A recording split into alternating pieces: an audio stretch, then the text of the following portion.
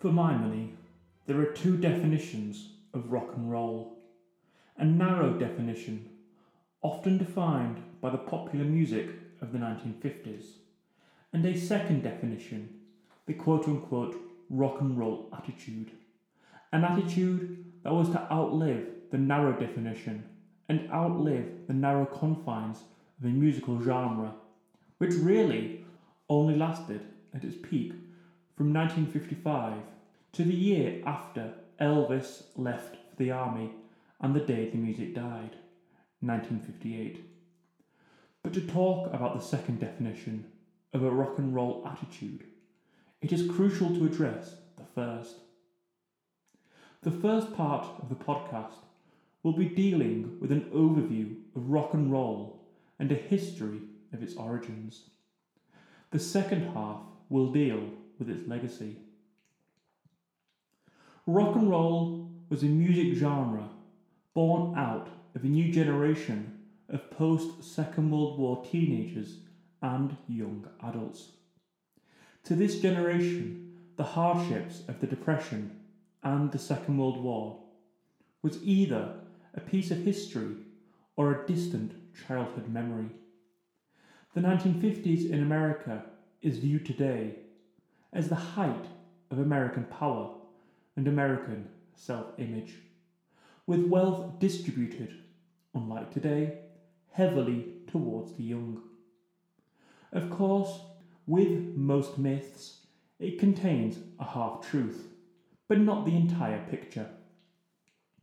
The white youth of America had an unparalleled degree of disposable income, with, as the myth goes, high-paying entry-level jobs, perfect nuclear families, with a low cost of living, so much so that a single breadwinner could pay for the whole family's lifestyle. Though of course that might have been true for some families, it was not true for all, especially if you were black.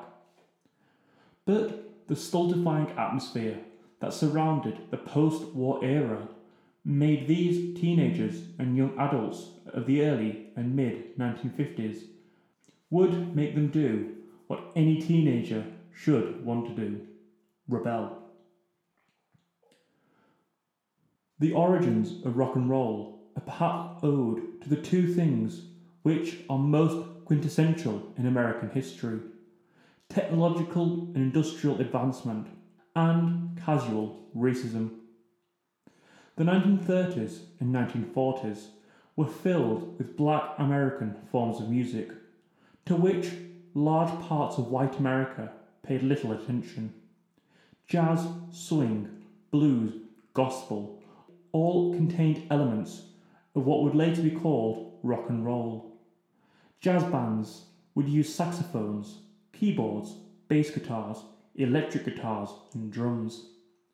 But these large ensembles of musicians would, due to the lack of available men to play as the Second World War started, became smaller and smaller over time. Then, even when the Second World War ended, club owners realised there was little need to pay for a dozen or more musicians, when they could hire 5 musicians and get exactly the same response from the paying public. So, in the late 40s and early 50s, a type of blues hit America called the jump blues. Located mostly in the Midwestern and Western coast of the United States, it sowed the seeds of rock and roll. It featured many facets of what would later be defined as rock and roll. The jump blues was known for its guitar riffs, heavy beats, and shouted lyrics, which contained many of the elements that would make the youth of the day go wild. Indeed, Chuck Berry, a Chicago native, made his early career from the jump blues, and by transposing the jump blues piano to the electric guitar, he made his jump blues focus on the electric guitar more than the piano. As this was happening, advancements in technology, such as the electric guitar, the amplifier, the microphone, the 45 record, and the transistor radio all made the spread of music possible. It didn't take long for record executives and radio heads to realise it wasn't just black people listening to this new and more aggressive style of music. The new post-war generation, far less concerned with race than their predecessors, had no qualms in listening to quote-unquote black music. With both young black and white Americans eager to get away from their parents who were fixed to their new television sets, they wanted something rebellious. Radio stations and new record labels such as Atlantic Records were beginning to cater to this new and changing taste. One of these new record labels, in particular, Sun Records, would be the one to make more impact than any other. The first definitive rock and roll record as a separate entity from the Jump Blues is debated amongst both fans and scholars, but I'm putting my hat in with Rocket 88. Credited by Jackie Brenston and his Delta Cats, but actually recorded by Ike Turner, noted wife beater and future husband to Tina, and his King of Rhythm band. The song, even to listen to it now, sounds modern, dangerous, and wild. Listen to a country song or a folk song of the time, and it sounds of its time. But Rocket 88 sounds like a modern record. Building on the jump blues and swing music, the song sets itself apart by a rawer sound than any before it. The aggressive piano sound, which Little Richard would copy almost exactly for Good Golly Miss Molly. The rhythm and bounce in the vocal performance is more akin to later works by Chuck Berry than that of earlier blues or swing. And although the vocals don't have the same edge as an Elvis or Little Richard, the guitar line is far ahead of its time, with a clearly distorted guitar sound, which would take years to be fully imitated. It created a sound that decades of rock guitarists would try and copy. The lyrics, like almost every single rock and roll song that would come after it, is about women, booze, and cars. But the lyrics, almost undecipherable, make it sound like a rock song rather than just a blues song. Compare Rocket 88 to the perfect imitation of a Frank Sinatra record, and you can hear the difference. To be the first rock and roll record, the song would also have to be popular. It's no point being the Velvet Underground of early rock and roll, where it takes 25 years for people to fully understand what you were doing. The song, however, was the third biggest rhythm and blues song of 1951, clearly stamping itself on the future of rock and roll. Furthermore, the song was recorded by Sam Phillips, one of the most important figures of early rock and roll, and somebody we'll get back to in just a moment. Perhaps the second origin song of rock and roll is Rock Around the Clock by Bill Haley. The song was originally released in 1954, but was only a modest success. When it was used in the film Blackboard Jungle to be the song reflecting what the quote-unquote youth of the time were listening to, the song and the whole rock and roll genre took off. For many normal white middle-class Americans who weren't overly rebellious enough to attend black clubs or listen to rebellious radio stations, it was this song that was their first introduction to rock and roll. The sheer popularity of the song stunned people of the time, even the band themselves. Marshall Little of the Comets, Bill Haley's backing band, later said, quote, "We were travelling on the New York Thruway from Buffalo to Boston to do a television show. I turned the radio on and Rock Around the Clock was playing. This was a new Cadillac that Bill had just bought. It had one of those Scalextric dials where you just push the bar and it goes to the next station. I pushed the bar and it was playing again on another radio station. I pushed the bar again and it was playing again. At one given moment, it was playing 5 times on the dial. Within 5 minutes, I must have heard it a dozen times. I said, quote, "This is a monster hit," close quotes. When you hear a song that many times on many different radio stations, you know damn well it was a monster hit, close quotes.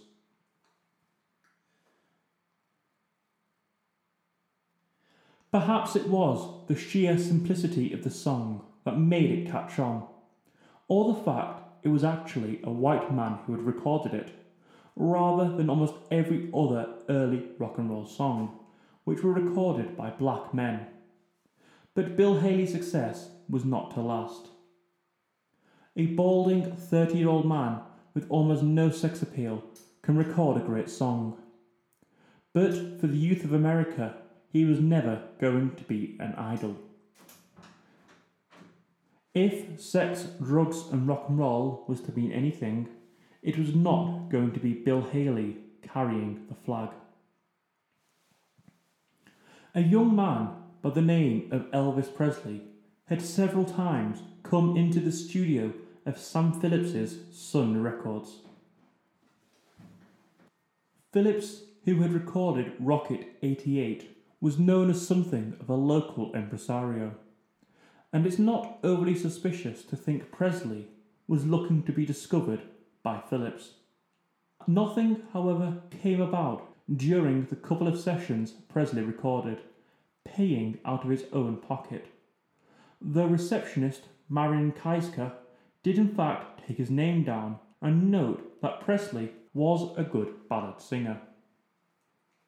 Sam Phillips, meanwhile, was looking for a white man to sing, as he called it, the Negro song, and to find somebody who had the Negro sound.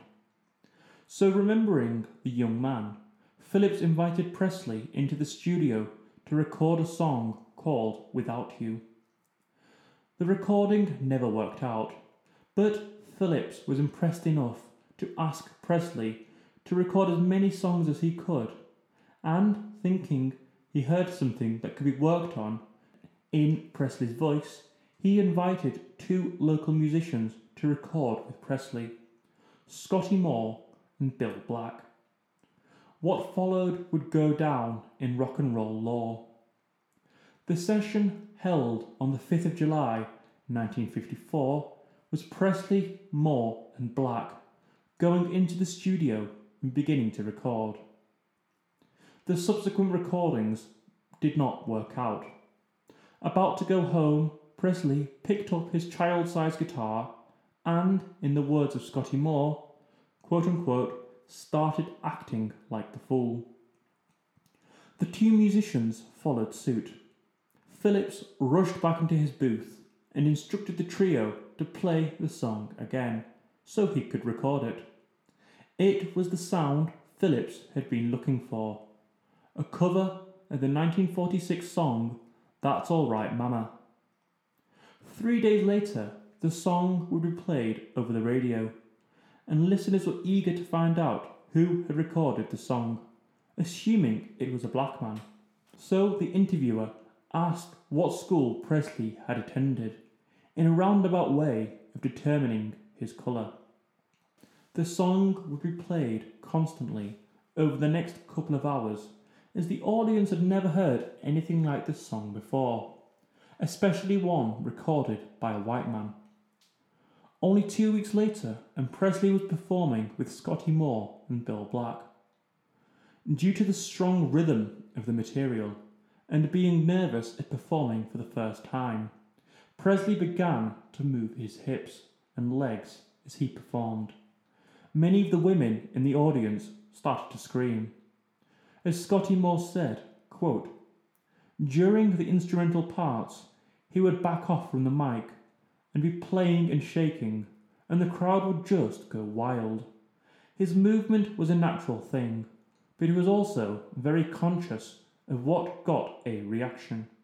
He'd do something one time, and then he would try and expand on it real quick." Close quotes.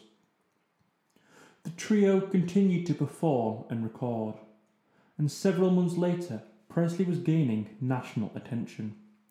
Throughout 1955, Presley continued to record and perform, leading in the winter of 1955, leaving Sun Records and joining RCA Victor.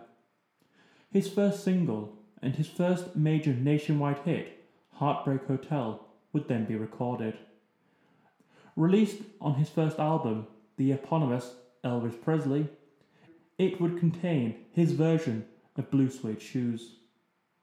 In the promotion of the album, he would appear on the Ed Sullivan Show for the first time. In just over a year, Elvis Presley went from a normal person to the most famous entertainer in America and one of the most famous people on earth.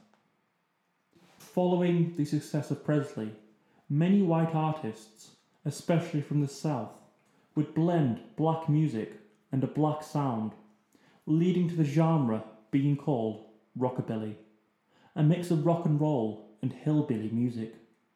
Carl Perkins, Johnny Cash, Buddy Holly, and Jerry Lee Lewis would all follow Presley in this bold new world. The release of Folsom Prison Blues by Johnny Cash, Blue Suede Shoes by Perkins, and Presley's Heartbreak Hotel would cement rockabilly's #1 status in America. Black acts like Little Richard and Chuck Berry continued to prosper in this period and did have some crossover success into white audiences, though perhaps not as much as they deserved or would have had they been white. This new music spread out all over the world, and in particular to the United Kingdom, where the music was not for the prosperous middle-class adolescents, like in the United States, but for the working classes, which was embodied in the mods and rockers. The success in American rock and roll led to British record companies doing what companies do when they find themselves way behind and in need of catching up. They copy. The British record companies copied much of American music, sometimes note for note. The success of Rock Around the Clock, Elvis, Buddy Holly, and many of the black acts like Chuck Berry and Little Richard, and even older blues artists like Muddy Waters and Robert Johnson, forgotten in their own country, led a generation of Brits to try and emulate their musical heroes. The first and most famous attempt would be the skiffle craze of the 1950s in Liverpool, where bands like the Quarrymen, which contained Paul McCartney and John Lennon, would try and be the next Elvis or Buddy. With the dawn of the British invasion, bands such as the Beatles, the Stones, the Kinks, the Animals, and the Who would dominate America. Mixing rock and roll, blues, and beat music, the rock and roll of the 1950s would die out, but the social impact and the broad definition of rock and roll would live on.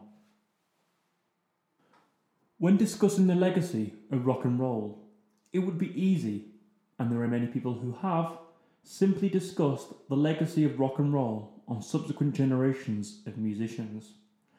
Bands from the Beatles, Led Zeppelin, Sex Pistols and Nirvana have looked back upon this specific period of music and tried to recreate it with their own twist and for their own generation, taking the DIY nature and simplistic nature of rock and roll and trying to extrapolate what they thought was its core meaning.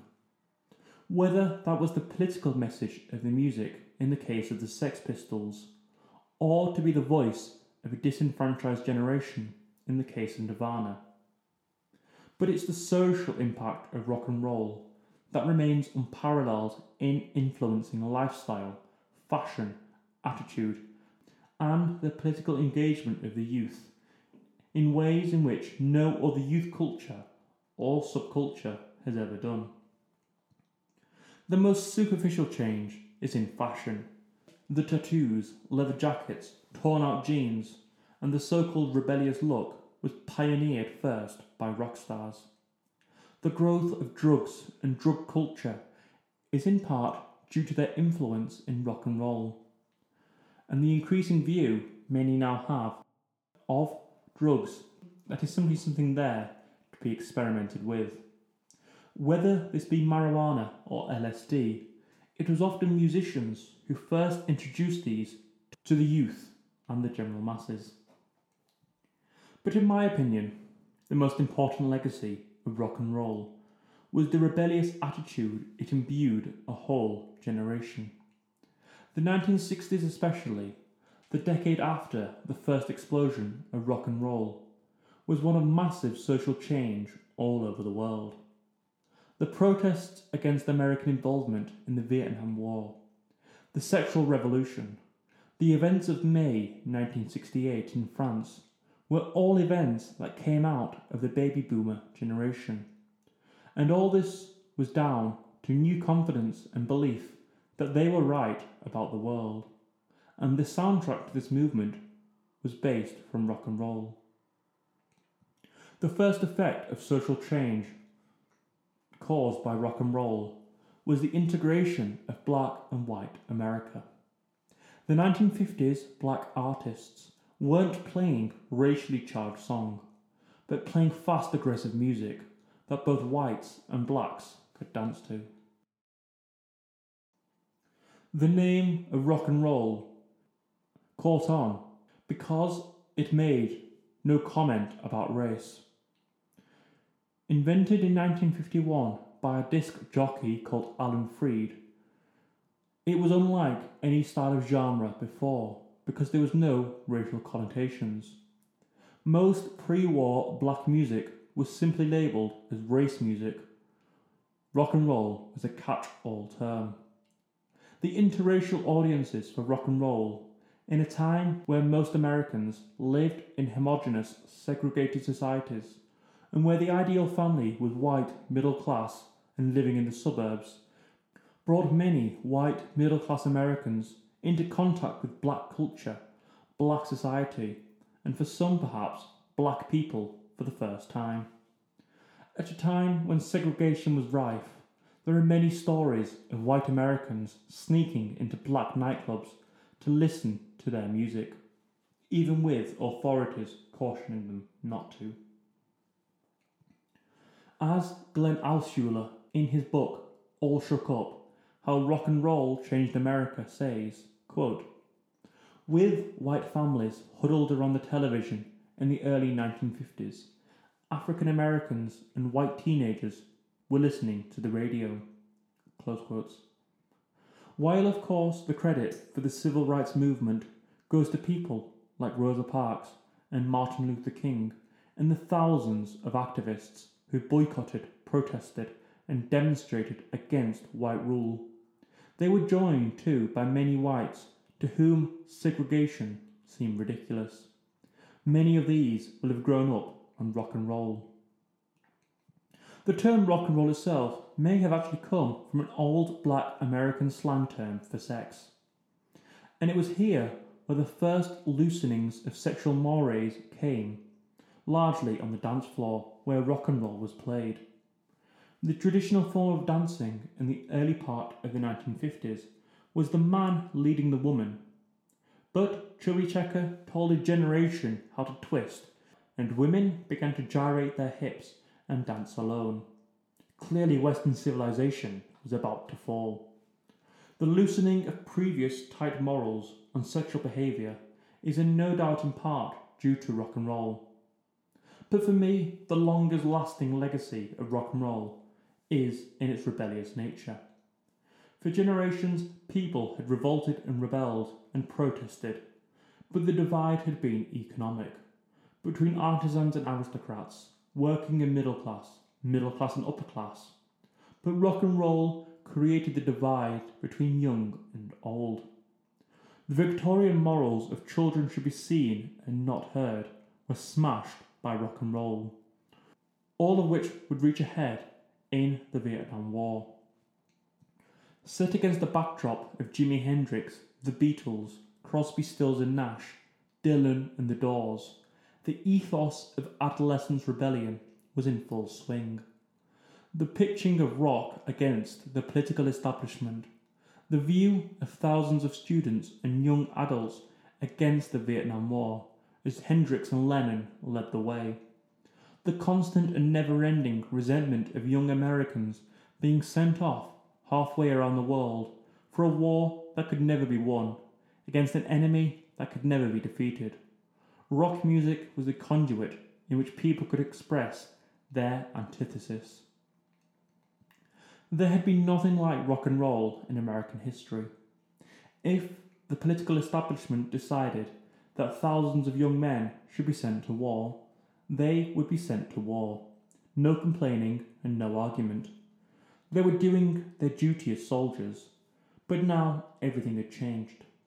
Rock and roll was about giving a voice to a new generation, a generation which had never experienced the horror of the Second World War. It grew out of a need to express an individual identity for a country created to express identity, but which had fallen into a strict definition of repressive normality. It led to a generation able to rebel against their parents who, in many ways, were very different to them. As they grew of age, so did their ideals. From simply wishing to dance to the Negro sound, to helping break down racial barriers, to sexual liberation and protesting an unjust war. Rock and roll has inspired many, and that's why rock and roll is listed at number 100 of my greatest ever inventions.